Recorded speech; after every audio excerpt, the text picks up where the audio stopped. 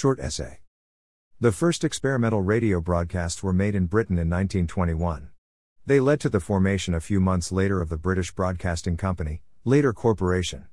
This was at the instigation of the General Post Office, GPO, who wanted to see the formation of a single consortium of wireless equipment manufacturers and broadcasters, specifically to avoid the major confusion that had arisen in America, where there were 500 rival stations.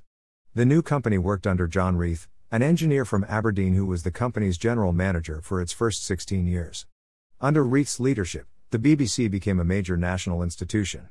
The broadcasts were entirely live, and Reith insisted on a high level of formality, in spoken English, behavior and dress, traditions which have unfortunately been thrown to the four winds in recent years. The London Broadcasting Station, known as Too Low, went on the air on November 14, 1922 as the British Broadcasting Company. A news bulletin was read by Arthur Burrows of the Marconi Company. The initial broadcasts were fairly short, but soon lengthened to 4 hours a day of news, talks and concerts. The BBC was supported financially by license fees paid for by the users. They had to pay 10 shillings a year, 50 pence, for the privilege of operating a receiver. The same system was used when television was introduced, also by the BBC. At the same time in America, the first commercial radio was being broadcast. The New York station, WEEF, broadcast the first radio commercials. This different approach to broadcasting was to become the set pattern in America, private control of the airwaves and programs dominated by sponsors. The radio pioneer Lee D. Forrest asked, "What have you done with my child? You have sent him out on the street in rags of ragtime to collect money from all and sundry. You have made of him a laughingstock of intelligence, surely a stench in the nostrils of the gods of the ionosphere." In 1923, the BBC began publishing its magazine, The Radio Times, so that listeners would know in advance what programs were to be broadcast. This too became a long continuing practice. By 1926, radio ownership in the United States reached 3 million. Most of these radios required listeners to wear earphones. In 1926, NBC, the National Broadcasting Company, was founded by David Sarnoff. This ambitious project had 9 stations.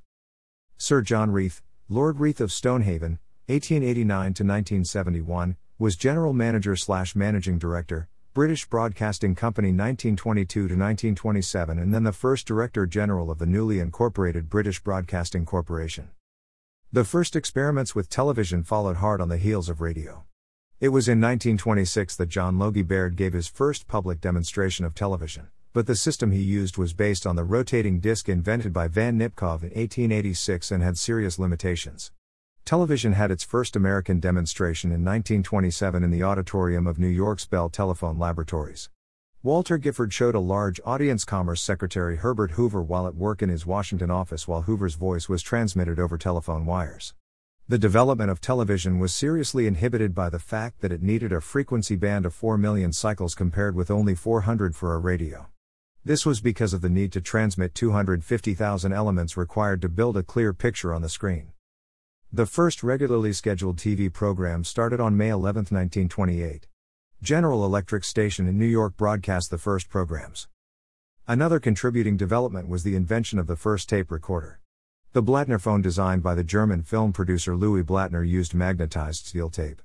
Blattner himself used his invention to supply synchronized soundtracks to the films he was making at Elstree Studios. The BBC saw straight away that the tape recorder was going to be invaluable to them, not least from making recorded programs, and acquired the first commercially produced Blattner phone in 1931. Both radio and television continued to develop. In America, 75,000 radio sets were sold in 1921. By the end of the decade, sales had increased to over 13 million. It had become a major communicator. It had also become big business. U.S. advertisers were spending an incredible $60 million on radio commercials alone.